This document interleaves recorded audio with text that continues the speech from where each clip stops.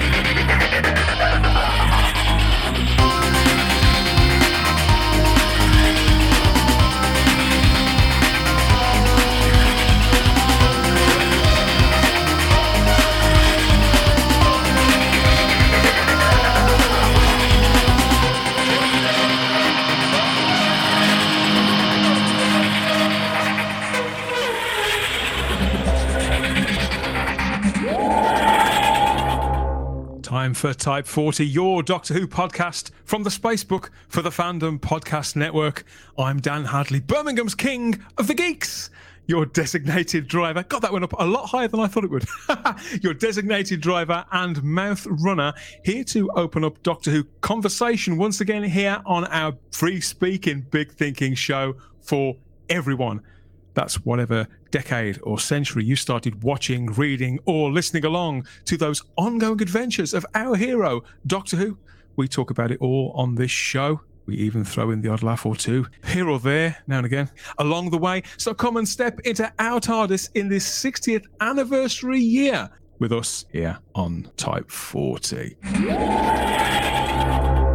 Yeah, back in the TARDIS for another one, I'm happy to say, and with the warm glow of copper, bright lime green, and all that jazz. A refreshing look, I think, and another fellow traveller to pull back aboard. Make yourselves comfy. I intend to for a casual catch-up with the FPN's very own airtime lord. He's the culture clashing, the true believing Kyle Wagner. First of all, I love what you've done with the place. A little bit of dulling spray on the copper, though. Sometimes the reflections throw me just a little bit. But, I got to admit, I love the neon lighting. I love the feel of it. Considering where we're coming from, this is an absolutely beautiful set. I was going to say that right now. Let's get that monkey out of the way. So much has happened since we last spoke, hasn't it, Carl? Because we only seem to manage to combine our time streams 2 or 3 times a year, don't we? But whenever we do, there's always so much to go back on and get into. And we throw each other messages now and again, don't we? Have you heard this? Have you seen that? What's the truth in this? What do you make about that? We're going to go into all of it, aren't we? And cover as much as we can in as short a period of time, I suppose, as we can before our own Zyton 7 crystals don't get fried with an overload of geekiness, because the 60th anniversary year already, it's like new Doctor Who news practically every single week.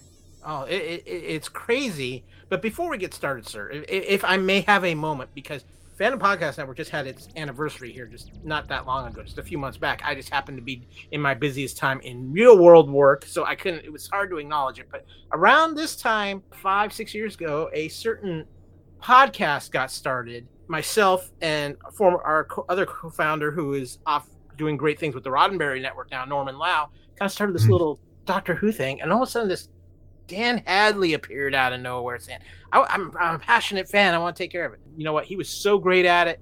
We threw him the ball, and he has run with it so huge. We are so proud of him and how much he's grown Type 40 and being part of the Fandom Podcast Network, even though he's grown it beyond what he's put so much hard work into it. And I just wanted to just say before we get started how proud everybody here stateside is of you and what you've done with not only for the Fandom Podcast Network with this show, but what you've done growing not only Type 40 but the Spacebook and the podcaster and presence just within the community of podcasting, YouTube, all of it that you become. And it's just been an amazing job by you with nothing but incredibly hard work and effort on your end. Well, thank you. It's nice to be appreciated. I say it's only been 5 years. I can't remember a time now when I didn't do this. That's how strange it would seem now to not do this and talk to you and everybody else. It's all my fault, isn't it? Kind of. Yeah, that's kind of thought. But I just wanted to make sure that the Type 40 listeners who've joined over the years and stuff know just where you started and how far you've come and how proud we are of you. Yeah, it's coming up to the 5th anniversary of the publication of the first episode of Type 40. I feel old now. I might be due for a regeneration here at any moment. So just saying, if I change during this show, don't say that, because we've got enough to contend with as it is. Doctor Who seems to be the only show on TV, actually the only show that I can really think of, that has ever had 2 leads at the same time playing the same bloke. This isn't the Dukes of Hazzard or Chips or Starsky and Hutch. We have 2 reigning doctors, Kyle. Is that how it seems to you as well? It does and it doesn't. I'm actually going to give BBC, Disney Plus, and we got to talk about that too. And we've talked about it a little bit. You and I had a deep conversation about that. But BBC, Bad Wolves Productions, Disney Plus, huge props, because I think they've actually handled this marketing of these 2 doctors brilliantly. Obviously, the focus on Tennant right now, as it should be. But what I'm loving is the little bit of Ncuti that they're giving us here and there, especially in all the different outfits. I want to say this because I know this has been a sticking point for some people, and I think it's something we need to think about more with this. The budget increase in Doctor Who because of Disney Plus affords them to do more things, like give the Doctor more outfits, because he's going to be to fit different times he's in, instead of the Doctor always having some kind of either his off costume or off wardrobe that doesn't fit. We're going to see Ncuti become maybe this more of a chameleon of type of Doctor who tends to fit in more with the times he's in. If that's how they're going with that, I think it's going to be very interesting, and I like the concept of it.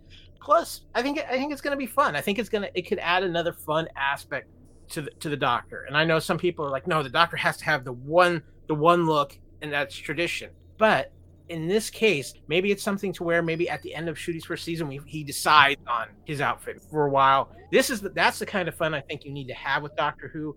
Again, I think we're at the same place we were with Eccleston. We're trying to get new people in, and I think this is a way to do it without really going bonkers of changing tradition, much like maybe our last run tried to do. It has been a bit of a bone of contention. Some people are shocked by this. I've said several times, I'm not going to go back on what I've always said, in that the silhouette of the Doctor, of each Doctor, is incredibly important to act as a sort of marker of the character. It's sort of those silhouettes, they are what endure throughout the decades. I think even when the actors return to the parts 10, 20, 30 years on, in some cases, but as long as they can still sort of fill that silhouette, people will accept maybe a wrinkle or 2 around the eyes, and the fact they don't run as quickly as they used to. They can accept that. If that actor still fills that silhouette and makes us feel the same way we did when we were 10. Having said that, I'm interested by these choices. I'm interested by Ncuti Gatwa as an actor. I've still not really seen him do anything. The thing about the character of the Doctor is that each actor, to really make it work, has to meld it, mesh it together with their own personality, their own inclinations. And I get the impression that Ncuti Gatwa himself, Kyle, is a bit of a clothes horse. He enjoys fashion. He enjoys clothes. He seems to experiment a lot with style, much to the amusement of a lot of people, other people who come onto the podcast. And whilst I think we could say, that's women's clothes, or that makes him look like Shaft, or that makes him look like whatever, I never feel like I'm not looking at somebody who's having fun and who doesn't seem like they're connecting with the character. I've seen him say precisely one line. I may be jumping the gun, but none of this is a deal breaker for me. I'm happy if they want to not exactly break the mold, but sort of push outward from it a little bit and challenge some of my perceptions, and not sacrifice holy cows as such, but as you say, just go a little more global with it, and maybe think a little bigger and try these new things. And if they don't work, it looks to me like they've still got a good actor in the right role at the right time to fall back on his natural instincts to really power it through and settle on what will be the look. Hopefully by the middle point in his era, there will be some sort of silhouette which will be the enduring sort of that enduring marker. I don't know. They have a similar style to him. They're not like they're not all over the place. He has some kind of jacket on, a shirt underneath. But, you know, I think not only I know how important the silhouette of the Doctor is, but so is the personality of the Doctor. Yeah. And I think I'm going to be honest with you. I don't even think Peter Capaldi truly got his Doctor personality until about halfway through season 2. I think one of the great things that's about this situation is because Ncuti is getting time to explore his version of the Doctor, to develop it without having this pressure of, I'm coming in right here. He's now coming in after David Tennant, who's going to give interest back up again. So he's not coming in trying to necessarily, I hate putting it this way, but I think it's the only way I can put it, coming in to be the franchise savior. I think that's what David Tennant is for. So then he can hand the baton proper to Ncuti. I think he's going to be a good Doctor. And from what I've seen about it is, it's something to where it feels like he's genuinely excited to be the Doctor. He's there because he's excited to be there. He's not there because a friend put them in the role. Naming no names. Obviously, he seems an excitable character, doesn't he? Did you see him at the coronation concert? That was screened on British television, and millions of people watched it. I know it was transmitted all over the world, but did you manage to catch any of it and see Ncuti getting his Shakespeare on and jive in there?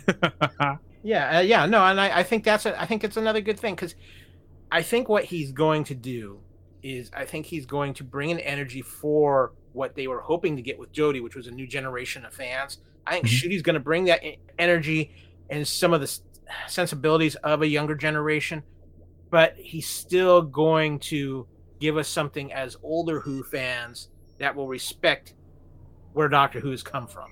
And I think that is the biggest obstacle Doctor Who is fighting right now, is that you have the old school fans who don't want things to change, and you have the fans out there that just want something totally different. And I think it's just, it speaks to the way the world is too.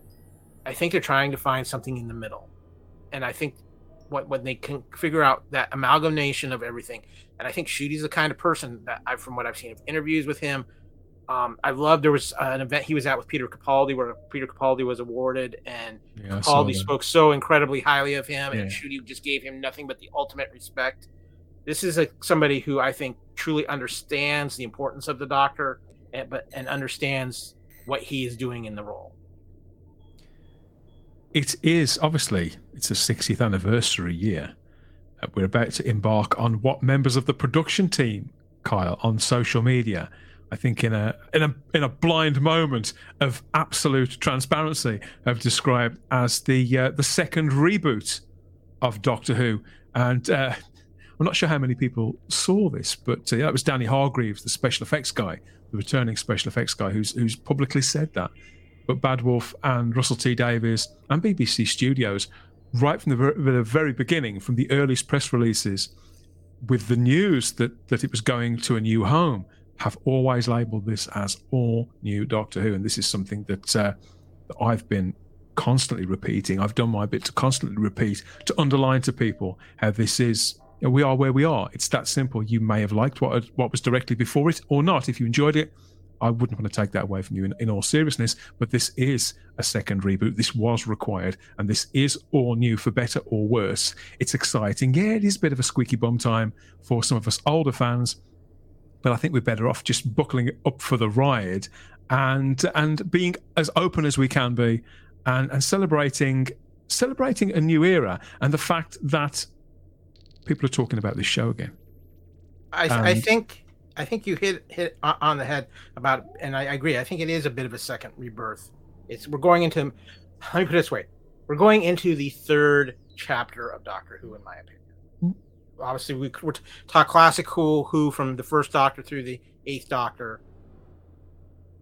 The second generation of Who from the 9th Doctor through our Jodie Whittaker, And now I think we're starting a new chapter of Doctor Who. But the thing is, we're doing it with a familiar face and somebody who's already knows how to properly, I don't want to say reboot Doctor Who, but breathe life into Doctor Who. And I think in this case too, when you add in the combination of having Bad Wolf much more heavily involved again, will kind of at least puts at ease some of the old school Doctor Who fans. You add in the Disney Plus thing for the worldwide distribution, which means Doctor Who is going to be back on a platform that is going to make it be talked about and make it be recognized, plus the influx of money that goes into the show from this. And I think the BBC realizing in a way, whether they intend to or not, that they're taking a step back out of it. And when you have such a popular studio as Bad Wolf involved, and then you add Disney into it, I think the BBC's, they're involved, but they're not as heavily involved as they were. No, nowhere near. They've pretty much handed the keys to Bad Wolf. Bad Wolf are a big concern in the British TV industry. If this version of Doctor Who fails, it won't matter how successful his Dark Materials and I Hate Suze and all their other productions are. If they make a balls up of Doctor Who, the entertainment industry, the fan base, and the general audience will be unforgiving, shall we say? So this has to work. I think for everybody involved has to work. I think it's going to work because I think you're getting somebody who knows the Doctor and knows what the importance of the Doctor is. You're getting somebody. Yes, Russell T Davies has always had his agendas, but the difference between Chris Chibnall and Russell T Davies is Russell T Davies has never hit you over the head like a hammer with his agendas. Yes, he's worked them into his storylines. Every writer does. And he's been very clear about them as well. He's always been very honest and open about what his stories are about and the people that he wishes to tell stories about. But when he did put characters that may have reflected his thoughts or values in there, he wrote them in a way that they didn't feel like they were being shoehorned in.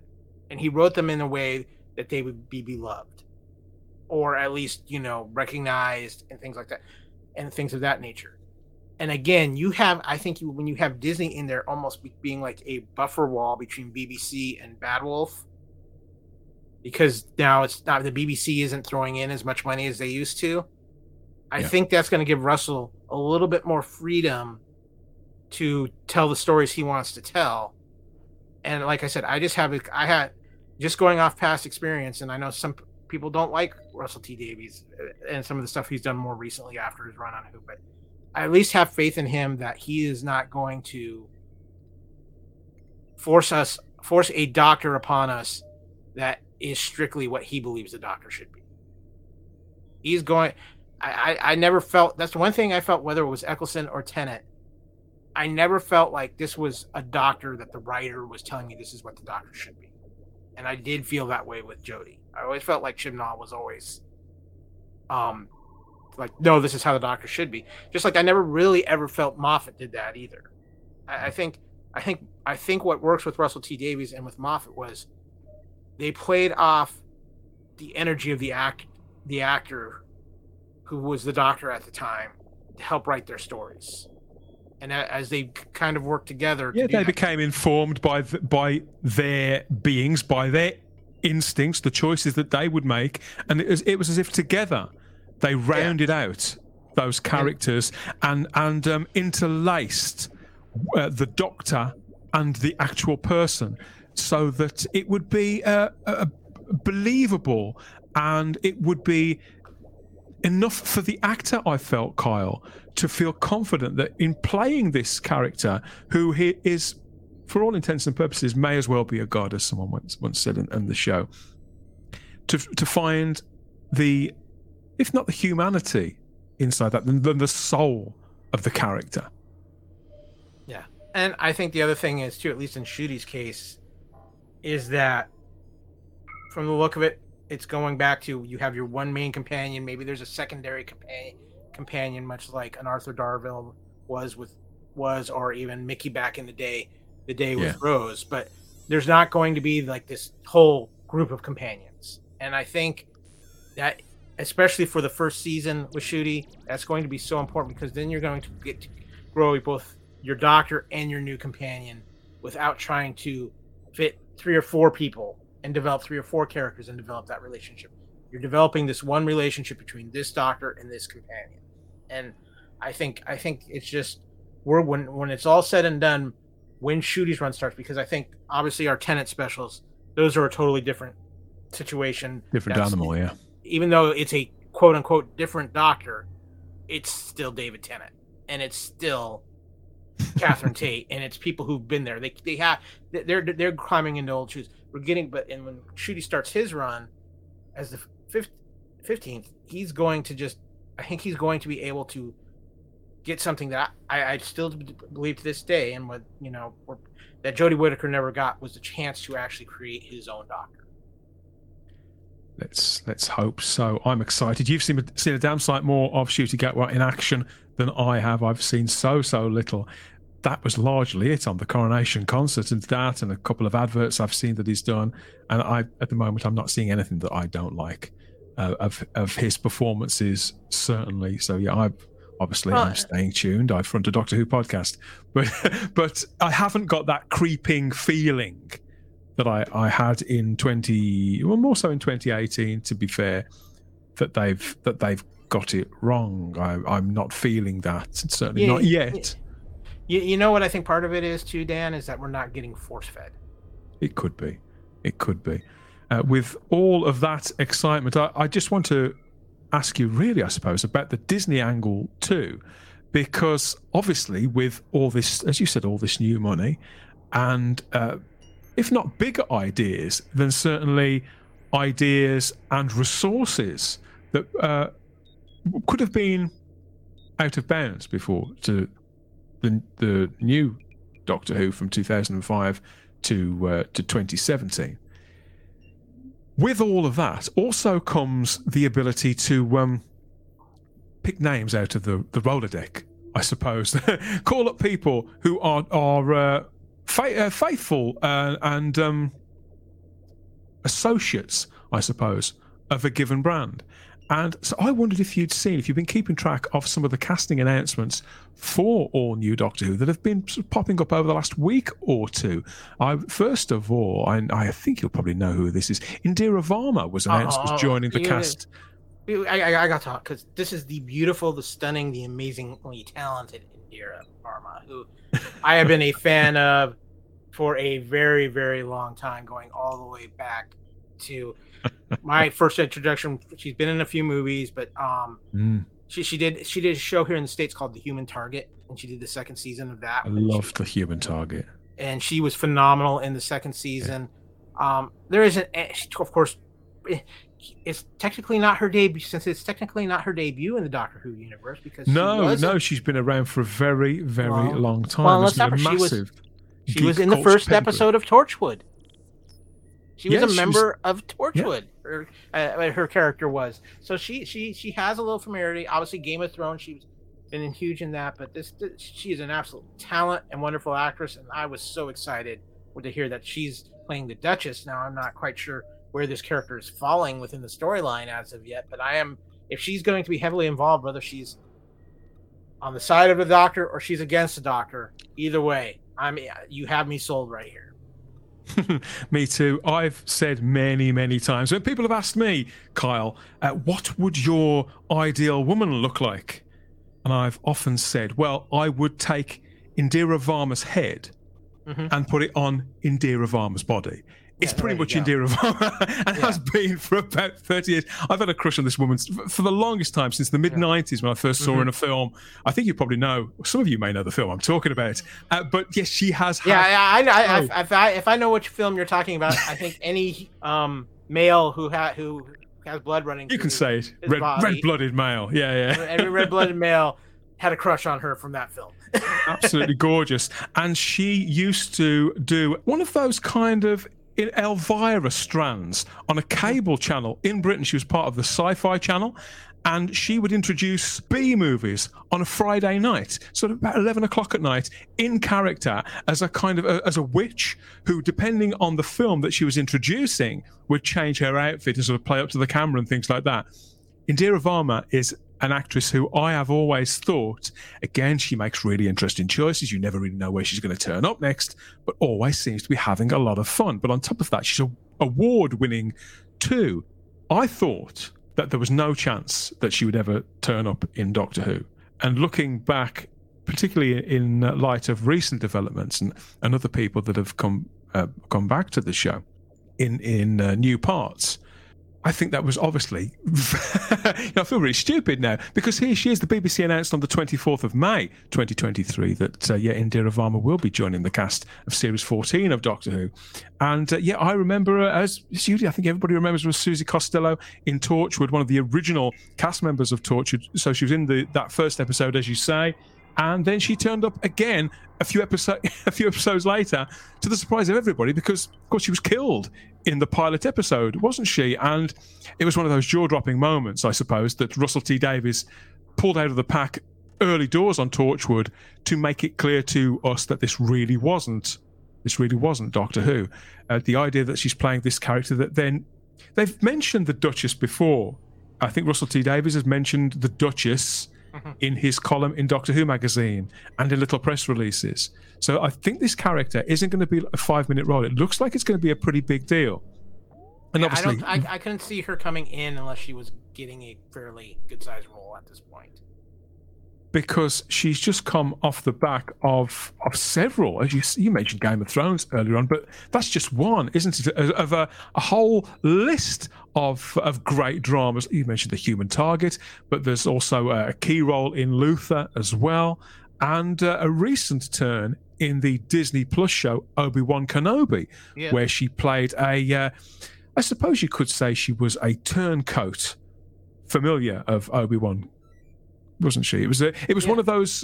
It wasn't exactly a complex character, but because she's got such dramatic weight, I think she's getting to that age now where she brings that weight. She's not just a very beautiful woman, but she's got all of this experience behind her. So she was a memorable character in that, I felt. She's 50 years old, English actress of Indian, Italian, and Swiss descent, and yes, lots of awards for stage work as well as what she's done on the big and the small screen. Well, real quick, Dan, I want to throw out a couple other things that she's been doing that have had a little bit more attention to in the States. Is she did 8 episodes of the first season of the Amazon original show Carnival Row with Orlando Bloom. Oh yeah. And then recently she's been doing another Amazon animated project where she's the voice of Allura in The Legend of Vox Machina, which is also on Amazon, which has a very interesting cult popular following to it. So much. She does seem to like, either she likes geeky shows and movies and productions, or they like her. I don't care which it is. I'm just glad that she's around. So we've got a quote here from Indira, and she said, "I'm thrilled to be in Doctor Who and particularly excited to be crossing cosmic paths with Ncuti as the Doctor and looking forward to creating interplanetary mischief with him. I loved playing Susie Costello for Russell T Davies in Torchwood, so I'm thrilled to be entering this world again." That's a great quote. That's a really interesting quote. Interplanetary mischief, a character called the Duchess. It would appear to me a safe bet the Duchess is a Time Lord of some sort. I'm wondering that, or I'm also kind of picking up, and this is just me, maybe she's kind of going to be carrying on the tradition of a River Song, not maybe as a love interest for the Doctor, but a recurring presence. A River Song, a Missy, this character, somebody who's a female but keeps the Doctor on his toes. Yeah, I again, when you see names like this pop up, they're going to be part of the show. It reassures you that not just that they're going next level, but that this brand still has a certain cachet that people like Indira, who, all joking apart, have this huge list of roles. And she seems to be getting bigger and bigger and bigger and bigger. I wouldn't say she's the kind of actress who could choose her roles, but can't be that far off. And she would still choose to go into Doctor Who, to be associated with Doctor Who, when obviously the last run of episodes wasn't that well received. That name still has a power, and like I say, maybe loyalty to Russell T Davies. I think it's Russell T Davies, and from what I've read and there's a lot of people who think very, very highly of Ncuti, and it's a lot of people that are his peers and who really think this is a young actor who's going to leave a mark when his career is over. He'll have left his mark. And so I think there's some of that too. I think there's some energy there that people want to work with Ncuti as much as Russell T Davies too. So I truly do believe, I think they have some of that magic in the bottle again, like they did with a young David Tennant and a young Matt Smith. We can only hope. We've got a quote from Russell T Davies as well. He said, "I'm overjoyed to be reunited with Indira after our Torchwood days, and this part is truly spectacular." And Russell he has a habit of saying that, as we'll come to in a moment.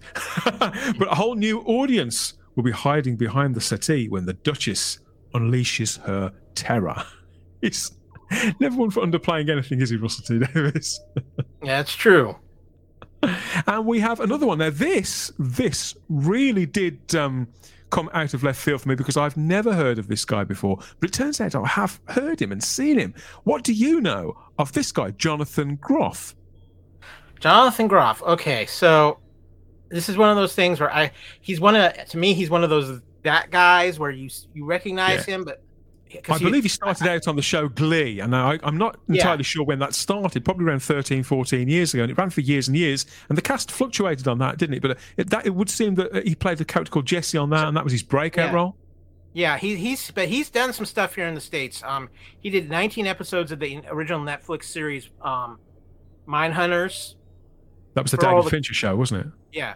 For all of the kids out there, he's the voice of Kristoff in Frozen. So he played Smith in The Matrix Resurrections.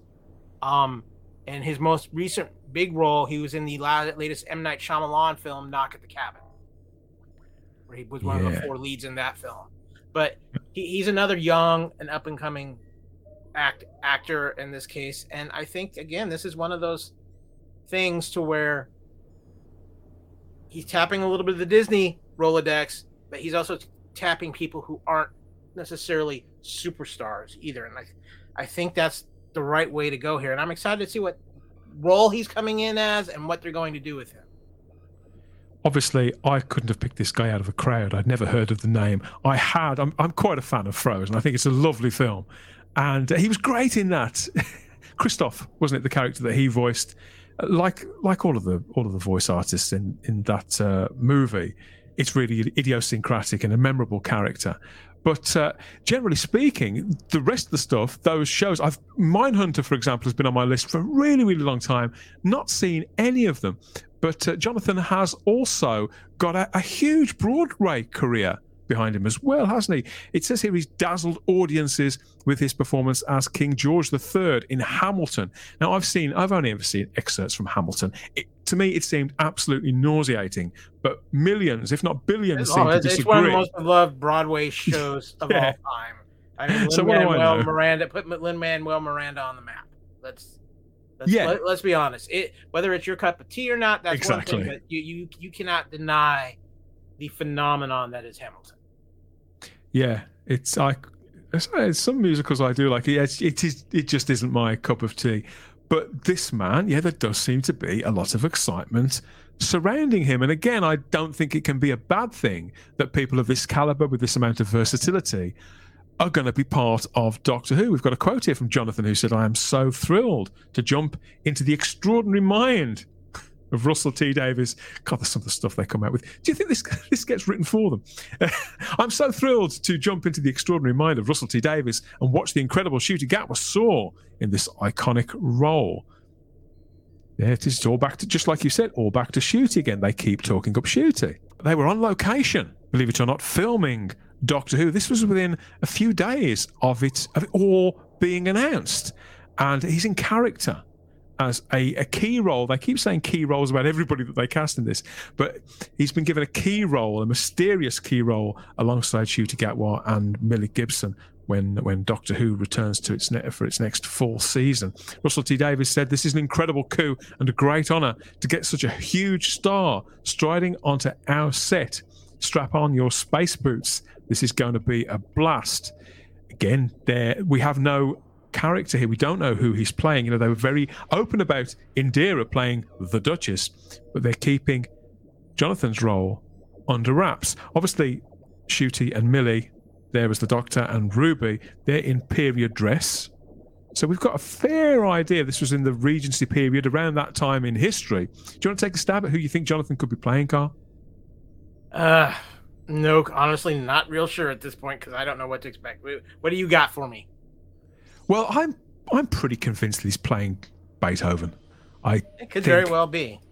Given the period, given the track record of the Russell T Davies era in particular, for looking at historical figures, having fun with them, the Doctor meeting them, interacting with them, running around with them, and need I say, sexing them up a little, because Beethoven, I'm sure he's got a face his mother probably loved, but I think they've probably sexed him up in the same way that they did Shakespeare with Dean Lennox Kelly in series 3 back in 2007, and he just has that. There's enough of Beethoven there, I think, with the wavy hair and the style of dress.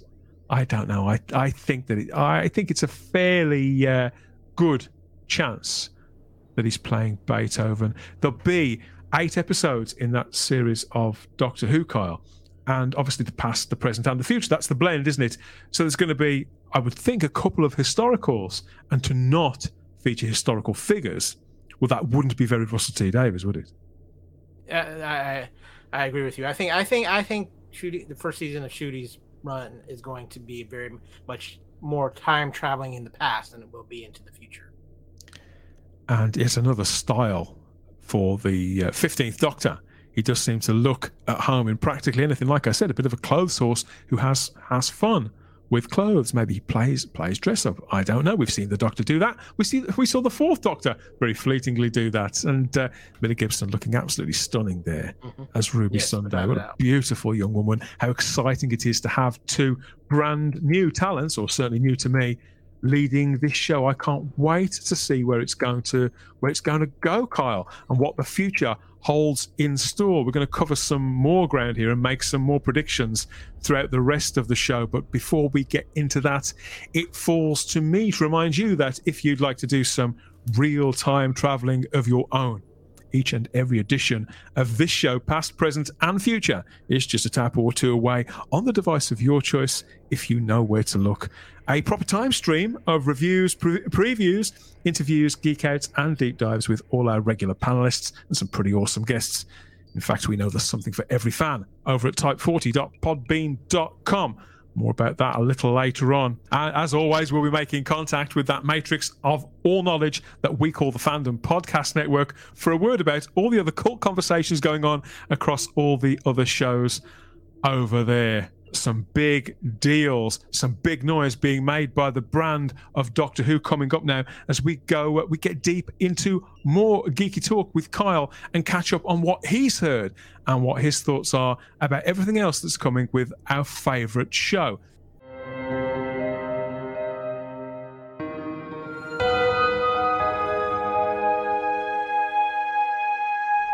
There is a piece of casting that you didn't bring up when we were talking about casting there that happened that we haven't had a chance to talk about, and I know it's been a controversial piece of casting. Okay, you want to go there, do you?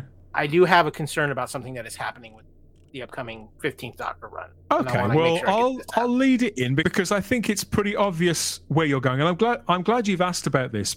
Over here in Britain, the name Jinx Monsoon meant absolutely nothing. The RuPaul's Drag Race show is quite a small show on a minority interest channel. The day that Jinx Monsoon was announced as joining the cast of Doctor Who for Series 14, again in a key role, according to the official social medias. The sort of Twitter sphere, the social media sphere, all of that pretty much went into meltdown. The official tweet that they put out from the BBC's own account, that got almost as much engagement as the 60th anniversary trailer had itself. And that video of Jodie Whittaker they put out back in 2017 at Wimbledon, the whole gender swap reveal thing. So really, the biggest question I have for you is, who is Jinx Monsoon? Russell T Davies is a huge fan of this person. Is she really that big a deal? For me, no. I mean, but the RuPaul show is a phenomenon here in the United States. It is. I'm not even gonna lie about it. It's reality television, which is still just huge here in the U.S. Obviously, there's a lot going on in our country right now that this is a very big topic as far as not just character, but what this person, what people feel that this person represents. And I've heard the controversies about this, Dan, and there's something I've seen the chats and I know how some of the other panelists are feeling right now. And I know that I have read articles, at least here in the U.S., Dan, and I don't know if they've been prevalent in the UK or not, but because of the sexuality of several actors that have been cast in this new run of Who, Jinx Monsoon, Jonathan Groff is gay. Yes. There's been a lot of questions about Shudi's sexuality. Obviously, also we have a new Rose, who I believe, you can correct me if I'm wrong, but that is also a transgender person as well. I do not know how they choose to identify, so I'm going to be a little respectful about that. But of course. Here's my feeling on this. We are in a world that has changed so drastically from the last rebirth of Doctor Who. And I think whether you're a fan of it or not, this is an aspect of our world today. And I'll be honest, there's things about particular lifestyle choices that I don't understand. I don't feel I'm correct to speak on because I don't make those. Those are not my lifestyle choices. But I also am a firm believer in that as long as you're not forcing your lifestyle onto other people, or you're not doing something that is inappropriate. Compelling their speech, for example, demanding their behavior and responses, demonizing them for asking simple questions. Yeah, I think I don't have a problem with what you choose in life. Me neither. Well said. Here's one of the things that I am a little concerned about, and I think it's coming from many different sides. People are seeing these castings and trying to judge everything off these castings about the actor's sexuality. Can we see how they are and how they portray the characters before we make judgments of what they're going to be about? I think whether you approve of what they represent or not, that's one thing. That's personal opinion. But give them the chance, because we don't know what they're capable. Some of these actors, we don't know what they're capable of. Let's see what Russell T Davies writes for these characters. Let's see if he's going to use some of their aspects and try to nail us over the head with a hammer. I don't think he's going to. Now, they might not be great characters. Maybe we don't like them. But I'm seeing it from one side where they're concerned that, it's going to become too much of an LGBTQ show. And then I've seen articles from the other side where it feels like the LGBTQ, because of the sexuality of the actors who are being cast, they're trying to claim it as their own thing now. And it's Doctor Who, and it's for everybody. The aspects of sexuality, the aspects of race, those are things that have never really been a big part of Doctor Who. And it felt like, Captain Jack Harkness is one of the most beloved characters in Doctor Who history. He's omnisexual. Come on, they had fun with it. They didn't make it a big deal. So Jack was a very, very well conceived character. Yeah, beautifully cast with an actor who may not be possessed of the greatest range in the world, but with masses of charisma, a real lust for the Doctor Who universe, and I suppose a panache. Really about him. John Barrowman is incredibly charismatic. He was then, he is now. Just full of personality and enthusiasm for whatever project he's working on. And that, again, just like casting the Doctor, we spoke about that earlier on, Jack is a similar kind of character. It had to be exactly the right kind of personality to fill that role. I understand that Jinx Monsoon is playing a villain. We know that much. I think what people are concerned about, and a slight distinction, we spoke earlier on about Indira Varma, and we heard Russell. Yeah, there was hyperbole in his quote about her, and with Jonathan as well. But in those two instances, they've proven it. Yeah, they're very, very proven. I think they belong.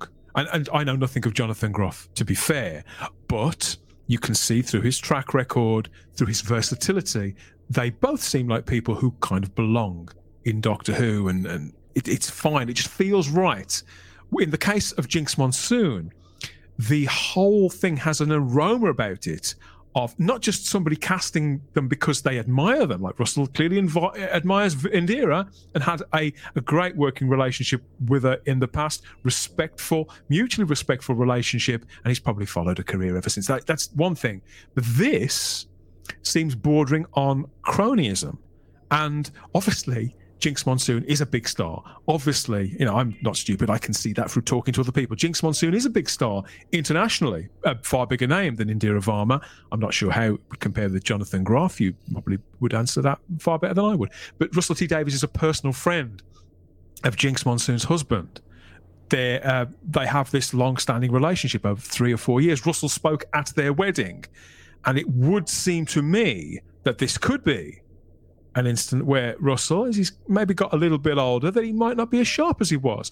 And this could be an error of judgment in the same way that Chris Chibnall insisting on casting Jodie Whittaker as the Doctor. That was a massive miscast, again, based on the fact that he liked her so much personally and he enjoyed working with her and they were friends socially. And I think that's why this rankles people, as well as the whole culture war situation, the interminable culture war that is dying a natural death, but that people keep insisting on kicking back into life, and the gender politics agenda that constantly is being sort of drizzled over all entertainment, and in particular the kind of things that the geeks gravitate towards, real sort of pop culture, sci-fi, fantasy franchises. So people, I agree with you that some reactions have been reactionary. I think some reactions have been somewhat harsh, and people have been quick to anger over this. And initially I thought very much as you did, and largely speaking, ethically I still do. But Jinx Monsoon has not helped themselves by, how can I put this, by making very charged political statements, sweeping statements on social media, not just before, because I disagree with trawling through people's social media for stuff they said 6 years ago, but Jinx has continued to do so since being cast in this role, since being out on the streets, being seen filming Doctor Who, a family show. And whilst I know that they are their own brand, Kyle, and they could be only in this show for an episode or two, I think people, Doctor Who fans, who see that, this person saying those things, behaving very, very oddly in some behind-the-scenes videos, I can see both sides to this. And whilst I do have a certain amount of faith in this person, they're obviously very talented. I've heard their podcast, I've heard them sing, spectacular.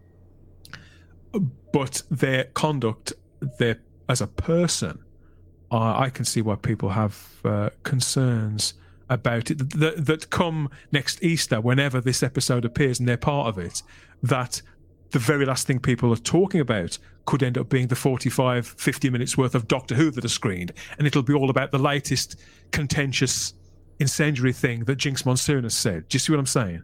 Yeah, no, I get exactly what you're saying. And when I first saw this casting, because it came out while I was in my very busy time, but I did see some of the things that you had chatted about with your fellow panelists and companions on Type 40, and just hearing the different reactions. And this came across at me when I looked at it at two sides. There's two sides to this coin.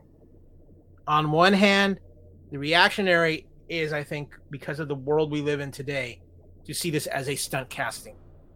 And are they only casting this person because of who they are, and not based off of did they earn it? I think Kyle, if I may just interrupt, sorry mate, with a distinction.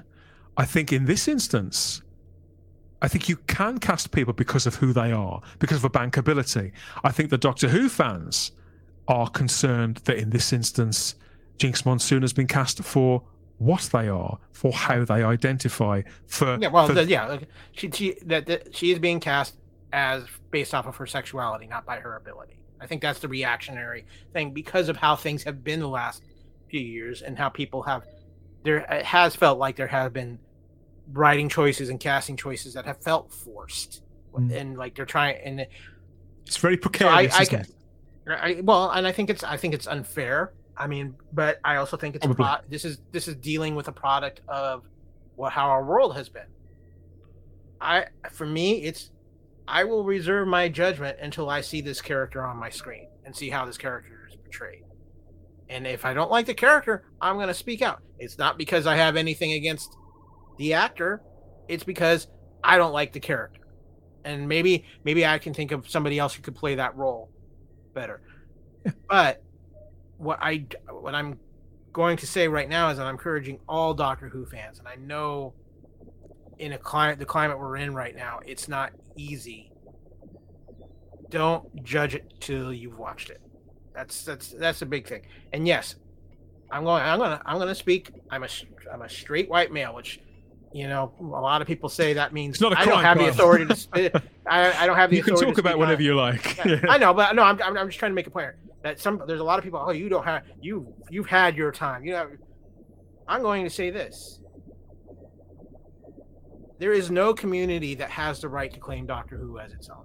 Doctor Who is for everybody. And that's the way it's always been. That is the way the Doctor has been, no matter whether the Doctor was a straight white male, whether the Doctor was female, whether the Doctor shows up as gay or bisexual or omnisexual or whatever. That's not what the Doctor is about. The Doctor has always been about being advanced, and there's a sense of inclusion. But we don't need to have it be, like I said, going back to what Chris Chibnall did, hammer it over our heads. You write the character, let the character be how the character is going to be, and play it out. And if we're lucky, we're going to get something very special because we've got amazing, talented people who can separate their personal beliefs from what their acting and their job is. The belief is that Jinx Monsoon will be playing a villain in an episode that's going to revolve around music. Ncuti Gatwa and Millie Gibson were seen filming with Jinx Monsoon on the streets of, I think it was Cardiff, that one. They've been all over the place filming. I can barely keep track of them. But it was parts of Cardiff that were dressed to look like Liverpool and various locations associated with the Beatles. So Penny Lane and outside the Apple headquarters, with the zebra crossing, all those things. And Ncuti was there with his afro in a very sharp, very, very fitted 60s suit. It looks enormous fun. And of course, Jinx Monsoon is wearing a costume which is decorated with piano keys there. So it would seem that this is going to revolve around music. Personally, Kyle, I'm hoping against probably all hope that it's not a musical episode. I can't think of anything worse. Part of me thinks perhaps they should get it out of their system. But for a time, I thought that about the female Doctor. And where did that lead us? What do you think the odds of us getting a musical episode of Doctor Who are? I think, considering the talent that's involved in Doctor Who right now, it wouldn't shock me. But you brought up a point, and it's kind of been in the back of my head since you brought up the point when we were talking earlier about how Ncuti's looks and his costumes keep changing. Yeah. And as we were talking about, I was going back to one of the original trailers where you see Ncuti say the line, "Who the hell am I?" Or what? I'm paraphrasing, but what the hell is going? He says, "What the hell is going on here?" Going on? Maybe that's kind of the point of the 15th Doctor, is because maybe it's the fact that he's revisited an old face in Tennant with the 14th Doctor. Maybe it's the 15th Doctor doesn't quite understand who he is, and maybe that's part of the season is the 15th Doctor figuring out who he is. There are so many possibilities. I've got a quote here from Jinx Monsoon. I don't know if you've seen this. There's been several quotes. This is the least inflammatory. "I'm honoured, thrilled and utterly excited to join Doctor Who. Russell T Davies is a visionary and a brilliant writer." I agree with that entirely. "I can't wait to get into the weeds with him and the crew. I hope there's room in the TARDIS for my luggage. And a growl there, no doubt from Jinx Monsoon. Yeah, they are personal friends. Russell T Davies is a visionary, and I'm very, very excited about all of this. And I'm thinking back, I'm flashing back, Kyle, to how I felt in 2004 watching New Doctor Who come together. I think, well, did anything give me cause for concern then? Because obviously there was no social media then. I won't say there were no opinions. There were, if you knew where to find them. But generally speaking, they were huddled away in corners on message boards and forums and things such as that. They weren't talked about in the mainstream press at all. And more to the point, you had to go and make a conscious effort to spend time there through a desktop, a PC, rather than bang out a shocked reply to something that has just been tweeted out from an official account on your own smartphone in your own hand whilst you're waiting at the cash point or something like that. The world was slower paced, wasn't it? And I think people had time to think in between announcements and in getting together with other fans to process something and get to perhaps if not a happy medium, then a place where they could perhaps consider their concerns and be fair-minded. Well, we were. I think even just you go back to 2004 when they're building this and when Who came back. I think as a society we had more patience in things to let things develop and grow before we assess the final judgment on that. And I think as a society now, we give something 5 minutes, and if it doesn't meet our fancy, we're on to the next thing. You're probably right. And there's a lot of truth in that too. And I think that's one of the challenges I think any new creative process has, is that I think there is so much pressure on these things to, if they don't hit a home run out of the ballpark within the first episode, people are going to jump ship because there's so many different options. Except, and here's where things get real interesting right now, there might not be that many options by the time the new season of Doctor Who starts, because the writer's strike in the US doesn't look like it's going to be ending anytime soon. It looks like it's going to be something that's prolonged rather than it'll be over in 2 or 3 weeks after people have finished stamping their feet. I have talked to some people I know who are within the industry, and they've all been told to be ready for the long haul. The last writer's strike was around 2008, wasn't it? Because that was what interrupted shows like Heroes Season 2. It completely took the show. I will never forgive the writer's strike for destroying what was an amazing show. It was. I'm sorry, the writer's strike destroyed Heroes. The first season of Heroes is still some of the best TV I've ever in science fiction I've ever seen. Do you think that with Doctor Who, we still don't know, for all these casting announcements that we've been speaking about here, we only know the identity of one writer on the new series. It's an 8-episode series. Like, they can't all be written by Russell T Davies, but they're not letting us know who the talent is, what those names are. But do you think that Doctor Who could be safe because all of those scripts for that series are all by one bloke, or because they were written long ago, all locked in, and they're already filming them? Let me put it this way: I feel like at least this first season of Ncuti's run is something Russell T Davies has probably had locked away in a box for a good while, and then it was fleshing it out. I have a feeling we're going to see his name on the writing credits of several episodes in the first season back, for a few reasons. I think we'll see some people who have probably worked with Russell T Davies in the past that he has some trust in, but I think Russell T Davies understands how important it is to not have a huge writer's room for Doctor Who right now. I think he knows 3 or 4 carefully chosen names working closely with him to maintain a feel throughout the episodes of the first season of Doctor Who. And come on, let's be honest, that's one of the knocks on the Chibnall run. He had so many different writers that from episode to episode, the show varied greatly in how in the feel of it. I think you're being very, very kind.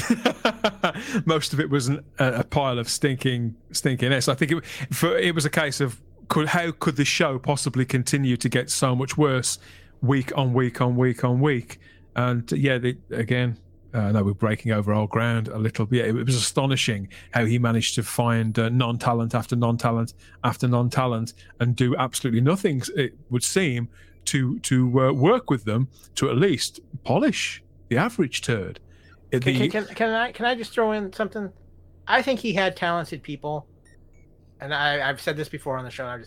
I think Chris Chibnall did not allow his talent to do what they did best. I think Chris Chibnall micromanaged the living hell out of his run. Well, he's been quoted as saying that most of the scripts, a big chunk of those scripts, the versions that reached the screen, that were put into actors' hands to work with on day of filming, most of them were next to first drafts, whereas it's commonplace for, as you know, for scripts on high-end international hit shows that they're only making, by that point, 10 of every 18 months.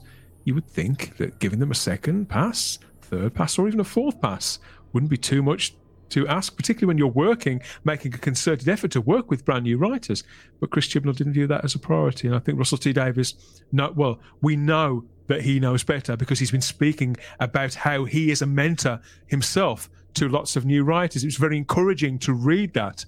And although he hasn't spoken publicly about the work of anybody else on the show in the previous era, I think that silence can also sometimes say a lot. He hasn't been silent on the subject of Jinx Monsoon, as you can imagine. We've got one more quote from Russell T Davies here. He said, "In a galaxy of comets and supernovas," always goes big, doesn't he? "In a galaxy of comets and supernovas, here comes the biggest star of them all. Jinx Monsoon is on a collision course with the TARDIS, and Doctor Who will never be the same again." I think that's what a lot of fans are worried about, that this could set a precedent of employing people who potentially could be a liability, who could be all about what they are and how they identify, or rather than being in a role that suits them and is the best fit for the show and for their own unique talents. Now, I think nobody's saying that Jinx Monsoon isn't good at what they do. Nobody particularly, I don't think anybody wishes her any ill. They just don't want people who are going to be an embarrassment and a liability anywhere near this show, because everything is so precarious at the moment. But according to Russell, supernovas, it's all supernovas and comments and superstars. So I'm taking that quote a little differently. Okay. So I am taking that quote as, and I think this is something that, as a Doctor Who fan, Dan, you can appreciate. Almost every season of Doctor Who, you always have that one character whose personality just is bigger than the room. Yes, I suppose you're right. Whether it's Captain Jack or maybe in some cases River Song, where they when they're on the screen, their personality dominates the screen, and sometimes it works. River Song, Captain Jack. Sometimes it doesn't. Say what you will about the Missy character from the Capaldi run. I thought she was great, even though I know a lot of people said she was great. I just wish she wasn't the Master. But I do think she's shown in that as well. I think Sacha Darwin shown in that with that over-the-top personality he had in the Master, in the Jodie run, one of the few bright spots out of the Jodie run, or even John Sim as the Master in the Tennant run. I think what he's talking about is that bringing in that person and that character who has that big personality in the room. And I think when you're playing off of somebody with the type of energy that I think Ncuti is going to bring, that could set up for some very interesting and fun times in Doctor Who. And that's what I'm hoping. That is just how I'm taking it, and that's probably my own internal hope of how he's meaning that to come across. What you're suggesting is that we all perhaps calm down just a little, at least for now. Yeah, exactly. Now, well, hold your excitement for a couple of minutes at least, because we've got a big star to check in with for just the next couple of minutes, and it's our mate Kev. Of course it is. He's ready, loaded up with lots of other supernovas and superstars, all with key roles in making the Fandom Podcast Network a glorious place to spend some time. That's where you'll find a galaxy full of other fantastic podcasts around all sorts of other of your favourite geek properties and franchises. Here's Kev with his download of all of that. Kyle and I will be back in a couple of minutes with more talk, more of our big catch-up on all things Doctor Who.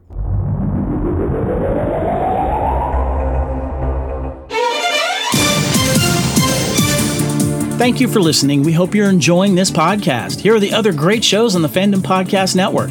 Culture Clash, where we discuss the latest in entertainment and pop culture. Blooded Kings, our show covering the entire Highlander universe. Couch Potato Theater, we celebrate our favorite movies.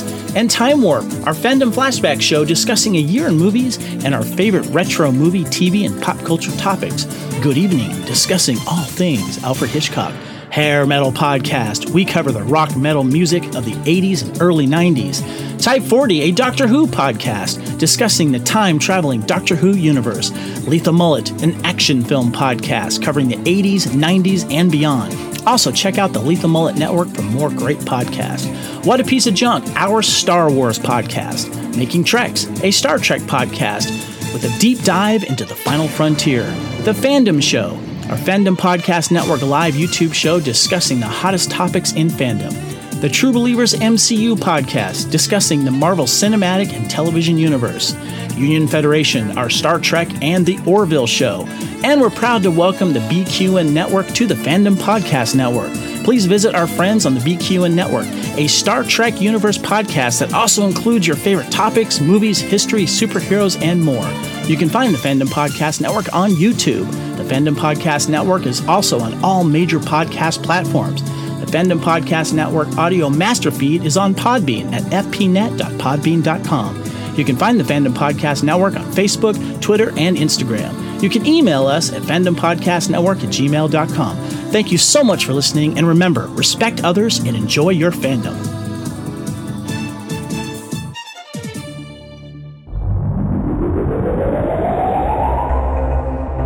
Yes, we've teased and tantalised you, and we can even clothe you too. There's merch to match all of those shows, including Type 40. If you head over to tpublic.com, search for the Fandom Podcast Network, and that's where you'll find a store full of all the team colours for all of the podcasts, on everything from T-shirts to phone cases and tapestries and all manner of other amazing items. Treat yourself, treat your other selves. It all goes to support the Fandom Podcast Network into the bargain too. So everybody wins. I'm back here with Kyle Wagner, and we've got two lead actors at the moment. Where do we start? Well, we've gone into Ncuti Gatwa, lots of the new castings and lots of the controversy, but we stopped it at a David Tennant, didn't we? At the 14th Doctor, as he is now. Have you got used to that yet, Kyle? It's David Tennant. You just roll with that, and we're good to go. David Tennant could be every Doctor, and I don't think people would complain. You're probably right. Happy to see him back. Oh, it's ecstatic. I think we were at a point where he was. You can maybe have done Matt Smith, but I think he really was the only person to transition and get people feeling good about Doctor Who again. I think they did. I think it is the smartest decision they have made in this process, is bringing back one of the most beloved faces in Doctor Who history, even if it's only just a few special run as the Doctor, to bring in David Tennant to restore some balance to the Whoverse, to the Whoverse, as they'll say, and just to, I think, give everybody that warm blanket feeling of, I'm in my safe place with Doctor Who. David Tennant is back. The last thing you want to be worrying about at any time, really, watching this show, Carl, but particularly in something as monumental as a anniversary year, the last thing you want to be worrying about and wondering is the guy at the front of it all, leading the parade, are they capable of filling that role? And we know categorically that David Tennant is. Some people like him more than others, and his reappointment as the Doctor, as the current Doctor, hasn't pleased everybody. But I can't think of anybody better to lead it at the moment. At the age that he is now, this is a man who is never not working. And yet his association with this show, it hasn't dogged him the way that it perhaps has other people who'd played it in the past. He's always been just as enthusiastic about being associated with the character since he's played it as he was in talking about it before and supporting Doctor Who and being very much a fan. I think he's an extraordinary talent. I think he's very, very versatile. And he does seem to be an actor, Carl. You would think that after 17 years since he took the lead in Doctor Who, that perhaps if his star hadn't have sort of fallen a little, but certainly that you wouldn't see him in quite so many roles. But the reverse seems to be the case, doesn't it? Well, because he's selective about his roles. You don't see David Tennant taking these superstar roles either. You really don't. I think maybe if I'm looking at the stuff he's done since Doctor Who, to me the biggest franchise choice he did is when he played Kilgrave in Marvel's Jessica Jones. Mm-hmm. But for the most part, he takes good roles that fit his style, and while they might not be worldwide roles, they're no roles he gets acclaim for, and people respect him and people love him. And I find it so interesting that really the two people who were the youngest people, two youngest people ever selected to be the Doctor until Ncuti, have also had the best being at peace with being done with the Doctor afterwards, but still embrace what it did for them and where they came from. And that's David Tennant and Matt Smith. We know Capaldi didn't necessarily leave on the terms he wanted thanks to the BBC. We know, of course, the crazy history with Eccleston, and we know the history of past Doctors. I think Tennant and Matt Smith are probably the two Doctors who left being better for being Doctor Who and being in a good place mentally and career-wise than they were before they started Doctor Who. So if there's no baggage, no unfortunate associations, no trauma from being part of a series, why wouldn't you want to go back with it? It's not really a risk, is it? And I've been thinking about David Tennant a lot lately because I've just seen Inside Man. He's got Good Omens 2 coming up very, very soon. I can't wait for that because those two together are magic. Several big shows, again, one after the other after the other. I was thinking, what is it about David Tennant? I think he's a very, very clever actor. I think he's a great actor. But I don't think he's an actor who could play absolutely anything. And I think he knows that.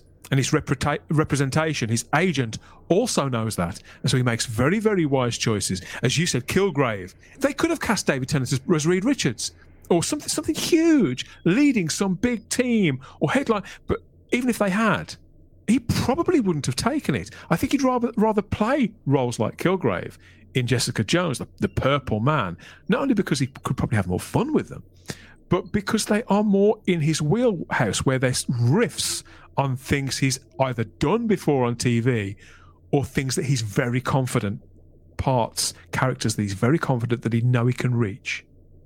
Yeah, I think he's very good at judging what the best roles are for him. But I also look at his career and the role he's taken, even though he may not show the greatest of ranges, as you said, he's taken enough roles where he's variationing himself enough from what he was in Broadchurch compared to what he was in Good Omens, compared to what he was in Jessica Jones to some of these other shows. He knows, he's an actor who knows who he is within himself. And that allows him to pick and choose the roles that he knows fit him and not him trying to take roles that might be beyond what his capabilities are. Plus, he's just genuinely respected and genuinely loved. I mean, I know there are people who are not necessarily... Everybody has their favorite Doctor, but I think most of the people I've talked to, even they say, I'm not necessarily thrilled with the idea of Tennant coming back, but you know what? They've all say the same thing. It's probably the best thing for the show right now. I don't know if this transmits of Atlantic, but certainly in terms of Great Britain, for the majority of people, for the largest percentage of the population, David Tennant is the Doctor. And David Tennant himself is, if not a national treasure, he's somebody that people enjoy seeing turn up in various things. He does a lot of performances as himself, fronting charity telethons and things like that. Which, that's not really my cup of tea. I couldn't spend an entire evening watching one of those things. But there he is, being associated with them. Always seems like he's having fun. Always good with the public, great with the fans. And generally speaking, I think, being quite a good role model, represents family values too. Obviously, a family man with several children. And so I think that's why the public respond to him so well, because you can relate to him. And you can look up to him somebody who is just really, really good at what they do. That's still okay in 2023. That we reward endeavour and success. We admire success. We look to emulate it. I was speaking to somebody. We had a guest on Type 40 Live not that long ago, a podcaster who's also an aspiring actor. And he was saying, David Tennant's been my inspiration for most of my life. I thought, God, yeah, because he's like 27 years old, something like that. I thought, wow. And he's recently had a chance to say just that to David Tennant. So I can't wait to, when I catch up with him, see what he's got to say about that experience. But I think all of that, being on television for the best part of 20 years, it's all wrapped up, one thing inside another, isn't it? And I don't know if you would call David Tennant a star in the way that there used to be stars, because we know a lot about his life in the way that we didn't about people then. But I think he does have an aura. I think it's fair to call David Tennant a star. I think it's also fair now to call Matt Smith a star. I think because the nature of stardom has changed too, hasn't it? Yeah, and I think at least here in the U.S., I would say it's probably even 50-50 split that it's either David Tennant or Matt Smith is the Doctor. Yeah, I think Tom Baker in the U.S. is probably the most notable Doctor outside of Tennant and Smith. But you look at Matt Smith's kind of resurgence here in the U.S. with thanks to the new Game of Thrones House of Dragons show, but how his character is so different than what people were used to him from seeing him in the Doctor, and that shows you he's fantastic in it. I mean, he is absolutely fantastic in that. It shows you how much he's grown, and I think I feel that way about Ncuti too. I feel like Ncuti is going to be one of those kind of actors who, when he leaves Who, it's probably going to be on a good term, and he's going to go on to bigger and better things. There's a certain amount of frustration out there at the moment, Kyle, from some portions of the fandom with the 60th anniversary. We're now nearly halfway through the entire anniversary year, and people are a little frustrated that we haven't seen and heard a little more somehow. I mean, you've had castings and things like, we're hearing quite a lot about Series 14, but very, very little about what's to come in less than 6 months' time now. Obviously, we want as many surprises as possible, don't we, come November? But on the other hand, as regards the celebration of an entire year and a whole legacy, there doesn't seem to be a great deal.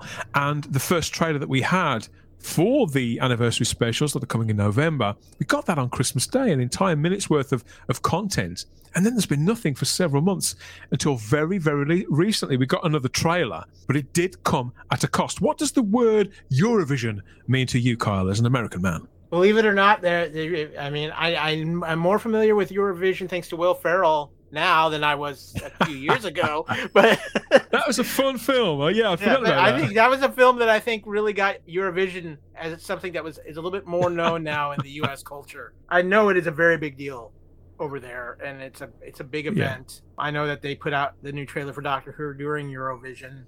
They did. I've seen it. I've seen the little snippets that they did leading up to it, and it didn't reveal much, but I'm fine with that. Yeah. I call them tingle teasers, and they were dropping them into the schedules for 2 weeks.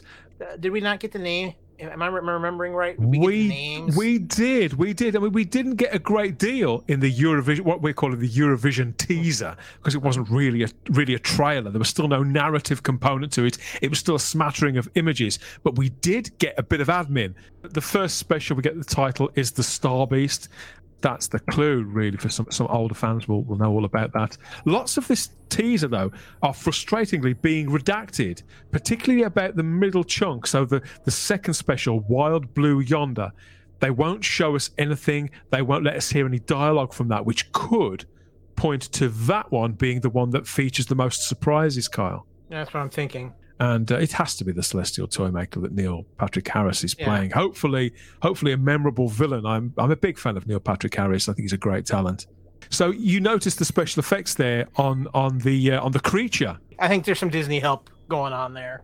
I believe that's a mixture of prosthetics, of real special effects, creature shop augmented by CGI, and that character beat the meep, as well as the villains you saw there, the guards that were marching their way down that street. Those are the Wraith Warriors. They're from a Doctor Who comic strip from 1980, originally illustrated by Dave Gibbons. So this is an adaptation of that comic strip, it would seem, called The Star Beast. So we're going to get a fairly accurate adaptation of a much-loved comic from all those decades ago.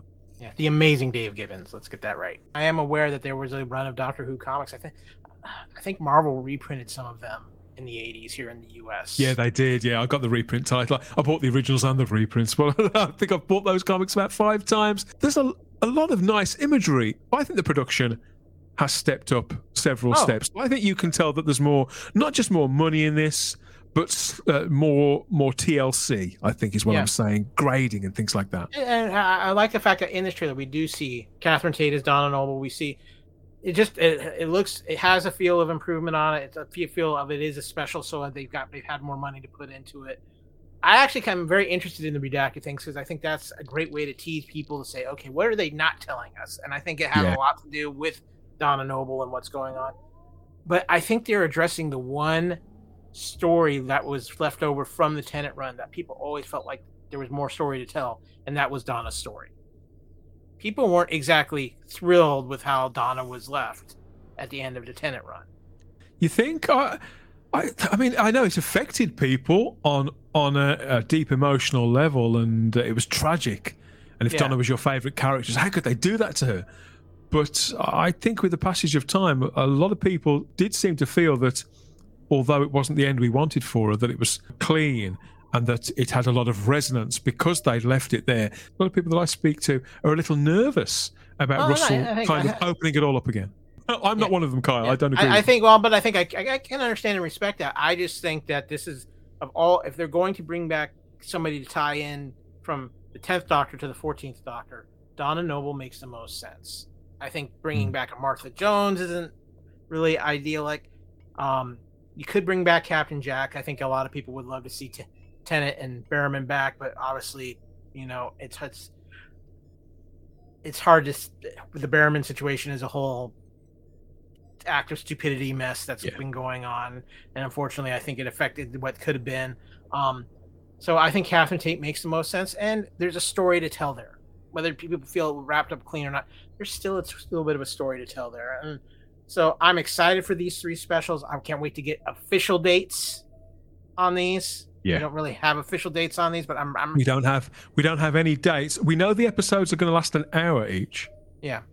So I'm excited about it, obviously, too. And I know you've been wanting to get into this aspect of it too, Dan, is that for the first time ever in the US, there's only one place to go to watch Doctor Who. Yeah. It has an international streaming home, I suppose is what you call it, for the first time. Again, a decision that hasn't gone down universally well, particularly if you speak to people in Australia and New Zealand. It's the home of Doctor Who in Australia has always been on ABC since the late 60s, and they are smarting a little from the pain of having to potentially take out a subscription to Disney Plus because they didn't have it before. But generally speaking, I'd say most of the rest of the world are probably going to find it a relief that they know where to find this show, Kyle. So here's the thing. I know we've talked about this off mic, but I mean, BBC America is basically a walking shit show right now. Yeah, you've told me. I don't think it'll be existing within a couple more years, especially with Doctor Who. Such a shame. New episodes of Doctor Who existing on Disney Plus now.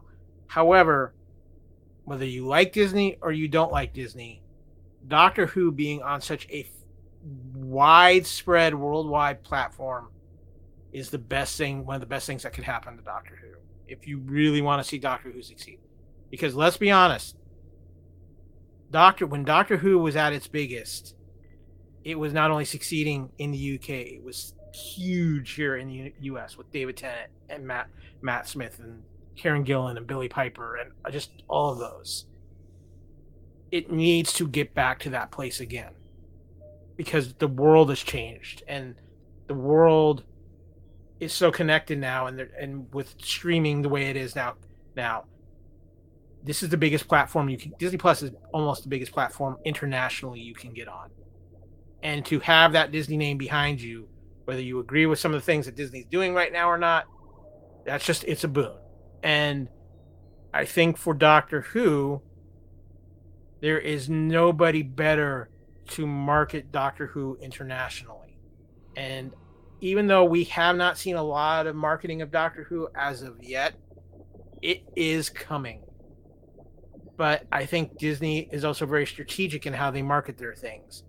And one thing Disney does not like to do is have their big products overlap each other. And if you look at the way Disney has moved some things around and changed productions, and obviously the writer's strike has a piece of that, but Disney has never had on Disney Plus a Marvel and Star Wars live action show overlap each other. Maybe the final episode of a Marvel show airs the same time as a Star Wars show begins, or vice versa. But there's always been nothing overlapping. You believe that Doctor Who could fold very nicely into that? We'll know how it's scheduled. There's several openings for Doctor Who to fill in towards the end of the year and into next year. Once we get past Ahsoka, Star Wars Ahsoka premiering on Disney Plus and it having its run, the Doctor Who buzz on Disney Plus is really going to start getting very loud. Right now, Star Wars Ahsoka is scheduled to premiere on August 31st. You have Loki Season 2 coming in October, and then they're dropping all of the show Echo all at once for the first time ever on a show on Disney Plus in November. There's openings there in December because for a lot of hype, and I think you're going to start seeing it being placed there because Disney's very strategic in how they place their shows, so there's not one taking away from the other. A lot of fans are worried that they'll treat it just as content and that there won't be any emotional sort of investment from them in it because it goes cold hard business people. But I suppose we won't really know how much they value this duel until the time comes. I truly believe that they wouldn't have made the deal if they didn't value it. Disney doesn't just buy things to have content. There's reasons. Disney always has a reason. And in this case, come on. Doctor Who is something that I think, when we've talked about this, Dan, I think there's been for years a push to somebody, not the BBC, to have a bigger stake in the future of Doctor Who. And I think this distribution deal on Disney Plus is just going to be a huge boon. And I'll be honest with you, I could easily see within a 5 to 10 year window where Disney Plus owns Doctor Who, or Disney owns Doctor Who. See, I'm quite comfortable with a lot of what you've just said until you said that last bit. So I'm like, whoa, no. I don't know. I think that it's going to be with Bad Wolf Studios for quite a long time. Oh yeah, I think it'll be Bad Wolf. But what I'm thinking is that Disney, at some point, will probably be the controlling factor of Doctor Who, because I see what's happening in the marketplace. I see what's happening. The problem, from what I can tell, Dan, and you can correct me if I'm wrong, the BBC is not in a real great place these days. No, they're not. They're not at all. And there's still making errors of judgment on a weekly basis. I mean, I won't kid myself in thinking there isn't a crossover of interest between Doctor Who and the Eurovision Song Contest. There undoubtedly is. People who have a camp sensibility latch on to Doctor Who. I know several of them. I speak to a lot of them. A lot of them are really good mates of mine, and they love Doctor Who for that side to it. And it's the same with the Eurovision Song Contest. And I think that's why they tagged that trailer at the start of the song contest, something that is viewed by tens of millions of people, probably hundreds of millions of people, not just throughout Europe now, but all over the world. I think, though, I would rather the show be associated with Disney Plus. I think that for all that we know, I mean, particularly at the moment, it seems to be failure after failure for Disney. This is bombing, that's bombing, this is closing down, and they've had a lot of bad press. Okay, let me clarify some things here. The difference of a bomb for Disney compared to what a bomb actually is a whole different classification. Guardians of the Galaxy Context Yeah. is everything. Guardians of the Galaxy is not a bomb. Guardians of the Galaxy is on pace to make big money. Looks like But Little they have had several tentpole films just this calendar year, which have, for all intents, I mean, they've certainly, I think, underperformed is being polite. If bomb is being too harsh, then underperformed is probably being too polite. I think the problem is this, at least here in the States, too, is that we have not adjusted to going back to the theaters completely yet after COVID and after the pandemic and then the lockdowns. And I think there are still a lot. I think the problem is you have a lot of people who during that time frame have gone into more of a streaming mentality. They seem to go back to cinemas when it matters enough. But we were at a point before the pandemic where if it was a new movie, you were going to the cinemas to watch it. Now people are being more selective. And it's a reflection of, I think, still adjusting from COVID, the economy right now. Going to the theater is not a cheap experience in the United States. It isn't here either. I think that's a reflection of it. And I think, too, Disney's been in a state of flux. Bob Iger is back in charge. Bob Chapek is out. They're trying to assort some things. The parks are doing great business. Whether you agree with what things are happening at the parks, that's another thing. But the parks are doing really good business since they've opened up more since the pandemic. They have just closed the Star Wars park. Well, yeah, but that was I think if you were to ask a lot of people how they managed that was not well managed in the first place. And you're talking about an experience that cost people $5,000 for 2 nights. $5,000. Yeah. So there's that. I'm going to let people in on a little secret about everybody who's making this big deal about how many subscribers Disney Plus lost in the last quarter, because it's a huge number. I think it's like close to I haven't billion. seen. But there's a reason for that. And it's a crazy reason, but there is a reason for that. Disney Plus in India had an exclusive contract to air cricket. And if you don't understand, huge in India. Cricket in India is like soccer, football around the world. When Disney lost that license and it went somewhere else, they lost all those people in India that subscribed strictly for the cricket. And that's why Disney Plus took this huge dive in numbers. I admit I didn't know that. So I know cricket's huge. You know, I've got family who are really, really into it, and yes. So there's a little bit of a misnomer with that situation with Disney Plus. Now, I think it looks like Little Mermaid's going to be a huge hit. It looks like that's going to make a ton of money for Disney. So I think there's a moving around of it. I think it's just getting back into Disney Quest, and I think it's across the board here in the United States at least. The distribution companies haven't quite found their footing yet, and they're still trying to figure some things out.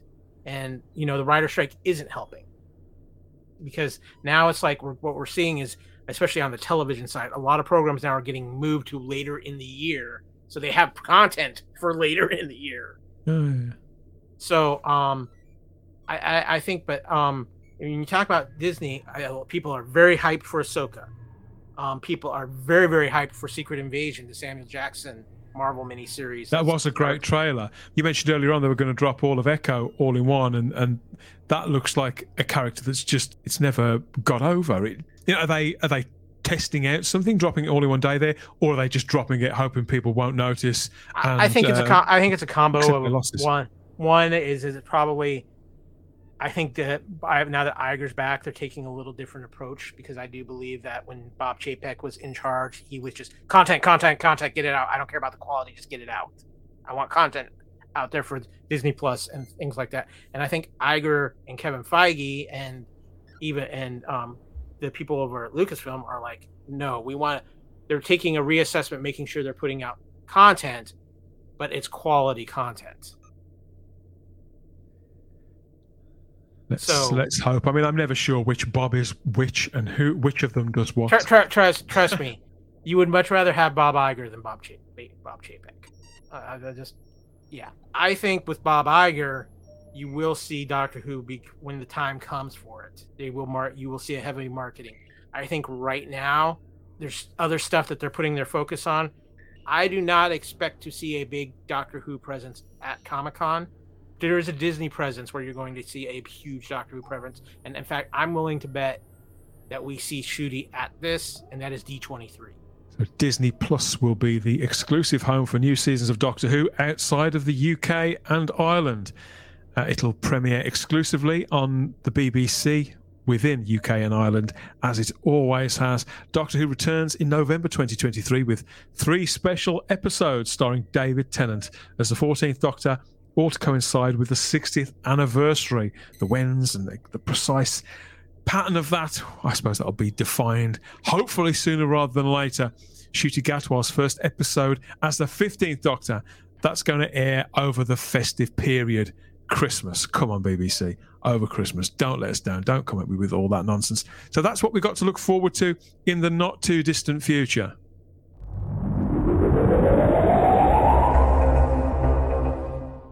You're right, Carl. That was my final thought, really, because I know that you're not just a pop culture pundit who talks about movies and TV shows and huge global events like Comic-Con, San Diego Comic-Con International. You talk about it every year, and you go through all the panels and all the revelations there from all the major studios.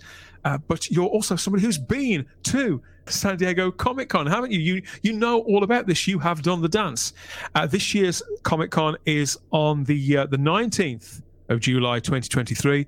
That's a Wednesday, so it'll run all the way until the following Sunday. So that's how many days? 1, 2, 3, 4, 5 days of pop culture indulgence, of announcements, of panels, and hopefully excitement, and the curtain coming down on some projects that will delight us in the years to come.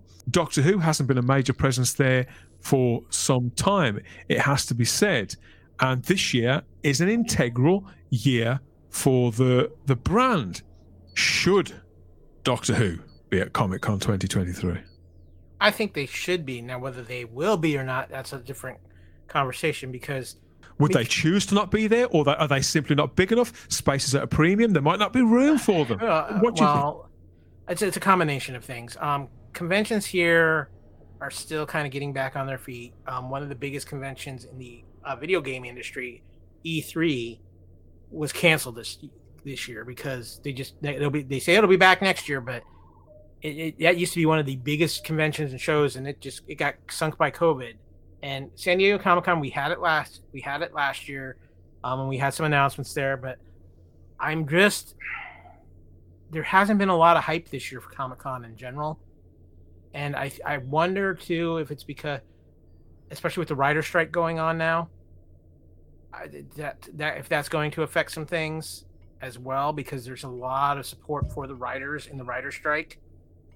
Mm-hmm. And so I will be there could be a lot of actors and stuff who go to, and if you look at really what's coming down the pipe, there's not a whole lot of big fandom stuff to hype right now. You have the Marvels, which was supposed to come out in July, which is now coming out in November. You have the next Avatar film, but that's another year away. You've got the remaining DC films in Blue Beetle and Aquaman, which people are kind of like looking at more like they're in a lame duck status right now.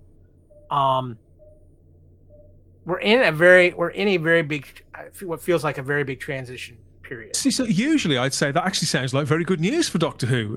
If all of these things are not in such an advantageous position, this Doctor Who material has, well, at least the stuff we're going to get first, it's already been filmed, it's all in the can, it's all done and dusted, and the campaign, the publicity bandwagon, it is ready to roll. The wheels must be being oiled as we speak. But you still think that... But here's the other aspect of it. You've got to take the Disney aspect into it.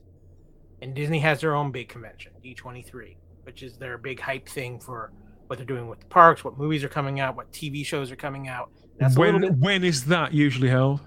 I believe it's right now they're aiming it for a little later in this year. Sometimes they skip a year on it, but I believe they do have one this year.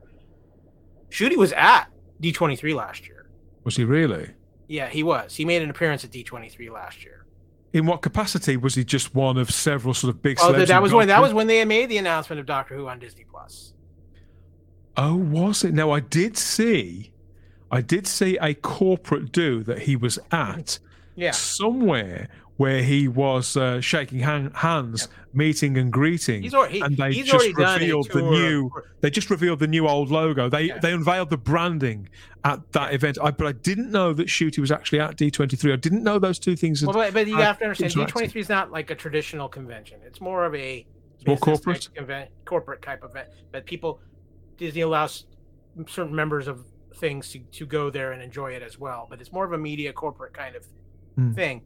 But that's usually where Disney saves their big stuff now. Is for D23 so.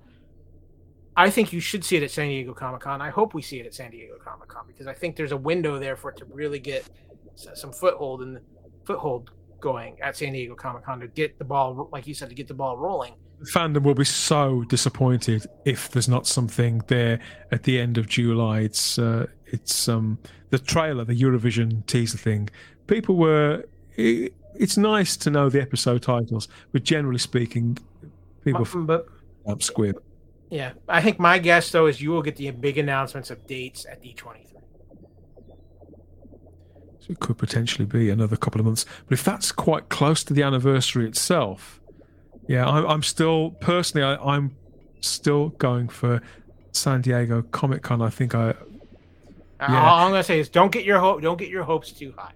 No, don't say that. I've got Russell T Davies has been speaking about it in a recent issue of the official Doctor Who magazine. He's kind of briefly skirted around it, and the entire promotional process.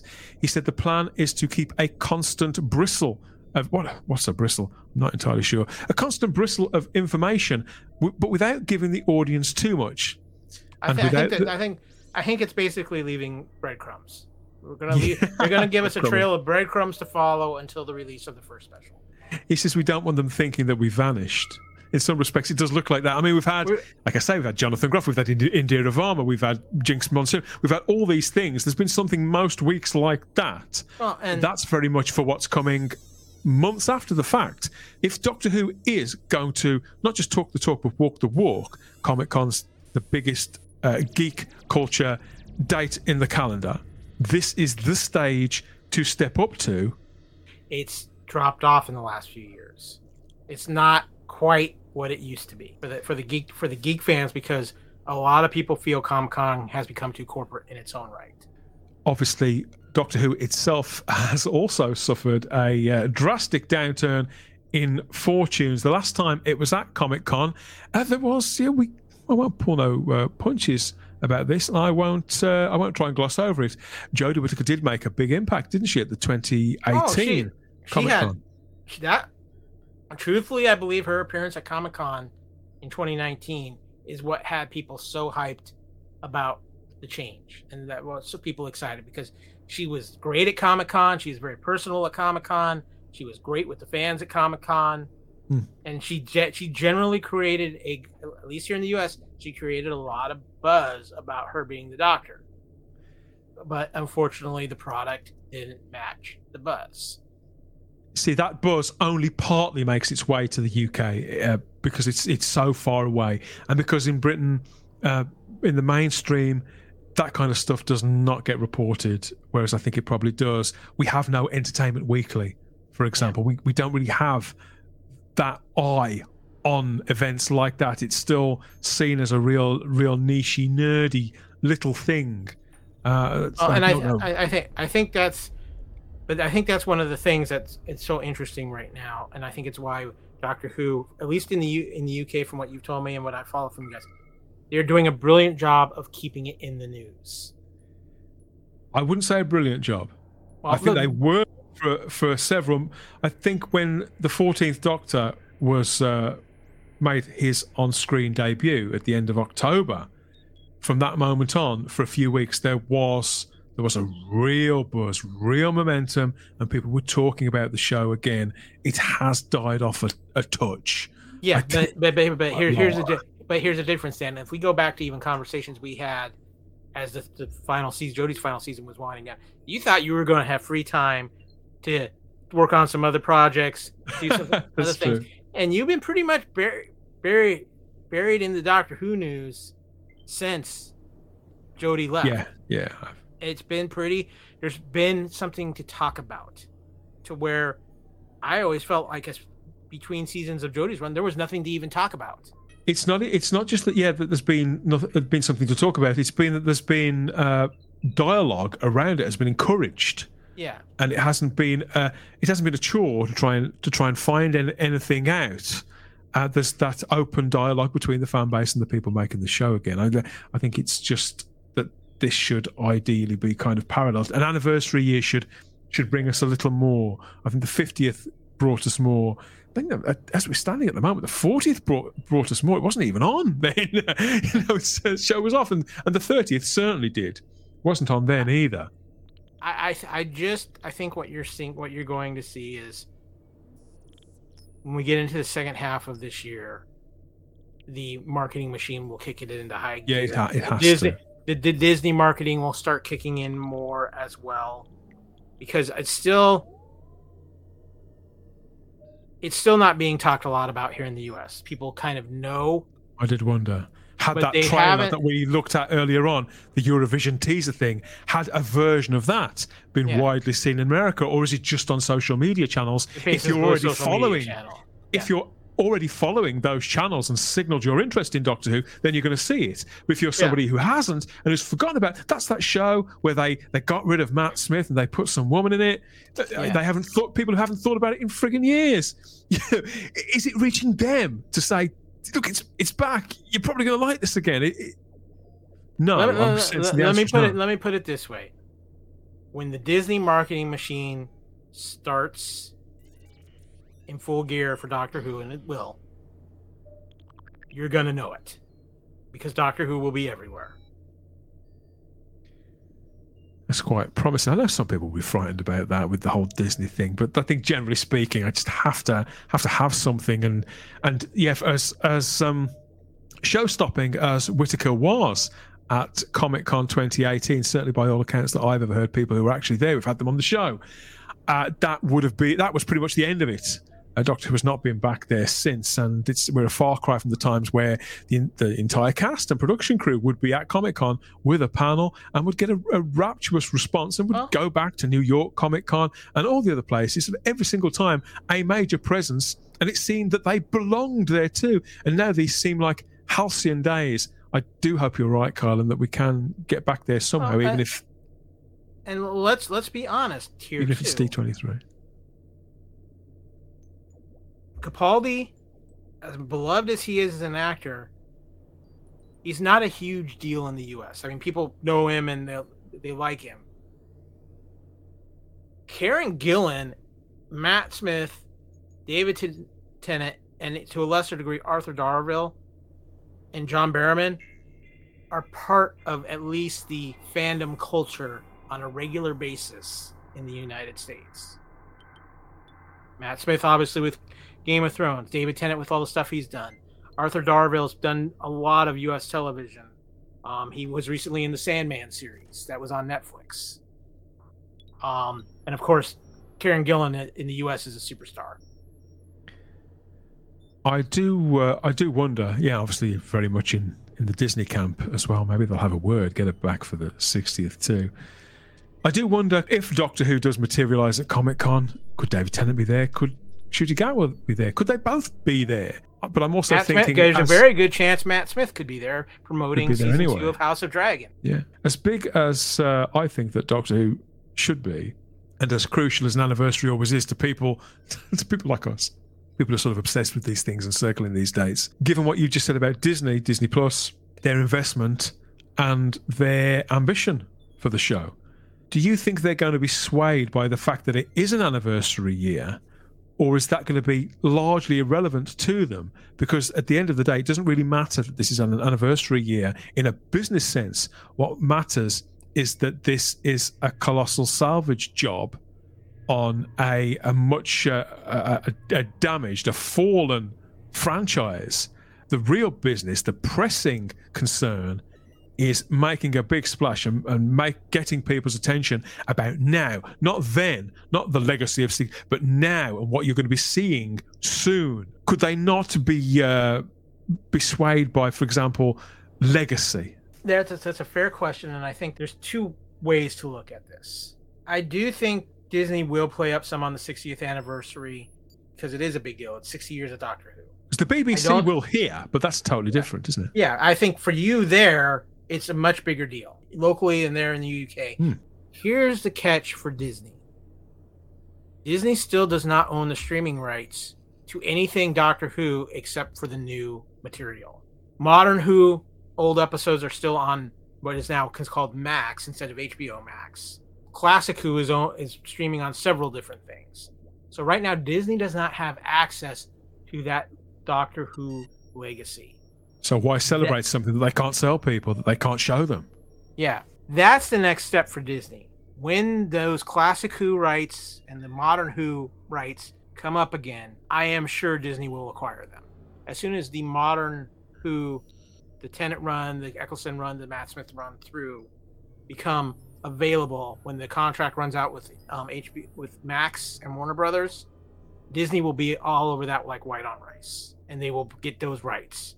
Classic Who, because there's just so much weird stuff with Classic Who rights in the US, that one might take a little while, but as soon as Disney is able to acquire Modern Who, you're going to really then see that marketing machine kick in even more. But right now, it's basically New Who going forward. That's where Disney can only focus. If everybody doesn't focus on this, I get the audience and the mainstream to focus on this, then there won't be a 70th, 75th anniversary, whichever one the next one's going to be. The book could close on Doctor Who, if not permanently as a thing, then as a TV show for an extended period of time again. I agree with you, and I think that's another key factor here. Is I think, unfortunately, to market to the rest of the world, you can say 60 years of Doctor Who, but they've got to put the focus on the marketing of what's coming out in the here and the now. Like you said, it's like a rebirth. You're going to have a lot of people who don't know all the history of Doctor Who or not familiar with it, who are going to be jumping on it for the first time, starting with these Tennant specials. I do have, if not a quote as such, that's bang on target about this from Russell T Davies. He has spoken a little about it, again in Doctor Who magazine, addressing publicity. He said, "These are the tricky days right now. We've had the initial rush of excitement come the summer with Comic-Con," but then he puts in brackets, "maybe, perhaps, that's not a promise. And then the BBC's autumn schedule, the heat will begin to intensify." So that's imprint in Doctor Who magazine. That's as much as we've got so far. So that would seem to signal an intent to be there in San Diego come the end of July. It would be a wise move, not only for the UK audience, but for their international audience. Doctor Who, I think right now, is about to become more international than it ever has been, because it's going to reach more markets than I think it ever has been, thanks to Disney Plus. Music to my ears, Kyle. I knew you'd be the right guy to come on and to talk about this and to fill in some of the gaps at this crucial time in the history of Doctor Who, and near enough the midpoint in the anniversary year. But that is the old girl starting up and calling time on yet another edition of Type 40, a Doctor Who podcast. I'll be back with another one soon. Look out for that wherever you found this. It could have been at the dedicated home feed for Type 40 over at type40.podbean.com. Maybe we rolled up on the podcatcher of your choice. I'm thinking of Apple Podcasts, Spotify, Stitcher, iHeartRadio, TuneIn, or Podbay, any of those places. Then there's a Podbean app itself. We're also on YouTube, the world's largest streaming platform. Plus, we're still on the fabulous Fandom Podcast Network's master feed, loaded up with so many treats for your ears. Never mind weekly. You've got it coming at us on the daily over at the Fandom Podcast Network master feed. Kyle, how do you do it, mate? I have no idea, but I do know we have some very fun stuff that's happened recently. If I may throw out a couple things. Last week was the 40th anniversary of Return of the Jedi. We did a live broadcast on the Fandom Podcast Network's YouTube channel discussing the 40th anniversary of Star Wars Return of the Jedi with several guests. Another one of our great shows is Time Warp, and we are covering right now 40th anniversary of all the movies of 1983. We just put out our second part of that. Culture Clash has gone strictly live to the Fan Podcast Network YouTube channel. Kevin and I just recently did our first episode called The Franchise, where we take a franchise, kind of dive into its history and figure out where its place in fandom is. And we started off things tying in with one of the big releases here in the United States. Whether you like the franchise or not, you got to admit at this point, with the amount of money it's made, it's a tentpole franchise, and that is, of course, The Fast and the Furious. Love The Fast and the Furious. Oh, yeah. So if you love The Fast and the Furious and all the stuff that Kyle's been teasing you with there, please consider a trip sideways in time for more of those quality shows from the FPN. Maybe you'd like to have your say about all of this. You can reach out to us through our social media. That's Instagram and Twitter at Type40 Doctor Who. You can email us at type40doctorwho.gmail.com. And if you're feeling really brave, you can get us up on your smartphone and join the Type 40 Facebook group, along with generations upon regenerations worth of Doctor Who fans, classic Doctor Who fans, new Doctor Who fans, and everybody who's there with their fingers crossed and buttocks clenched, waiting for all new Doctor Who that's going to kick off at some point later on this year. We have to be...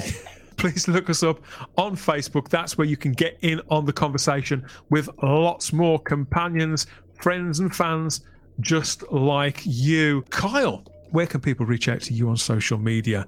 Yeah, you can, well, obviously you find me all over the Fandom Podcast Network, as Dan was saying, but if you're looking for me personally, you can find me on Twitter at AKyleW, or on Instagram at AKyleFandom, or find me as Kyle Wagner on Facebook, or on the Fandom Podcast Network Facebook page. Yeah, and if you're not sick of me banging away about Doctor Who here on Type 40, a Doctor Who podcast, you can find me too every Thursday from 8 p.m. live on YouTube with Type 40 Live, a live stream magazine show there. Never seem to stick to the time that we think we're going to run to, but it's full of lively conversation and with a live chat full of people there on social media watching and commenting along. It really is a riot. So if you haven't tried Type 40 Live there, get in on that and interact with myself and an assortment of other Doctor Who fans from all over the world. Reach out to me through Instagram and Twitter too. I'm there as the Spacebook, where I'm wheezing and groaning and ranting and raving about all things geeky inside and outside of the TARDIS in movies and TV and comic books. And now and again, Kyle, the odd bit of everyday real life, believe it or not. Although I do try and I watch what I say. Try not to upset too many people. Oh, we're gonna have to have another one of these catch-ups sooner rather than later, Kyle. I've really missed talking to you, mate. Good to be out of the busy season of work, and now it's back to work. If Kevin doesn't slave drive me too much, but no, I'm looking forward to getting back into doing a little bit more podcasting work. Fabulous! I look forward to that. He's on the starters' orders again, everybody. But yeah, that's it for this time. We always have the time if you have the space here at Type 40. You take care. Bye bye.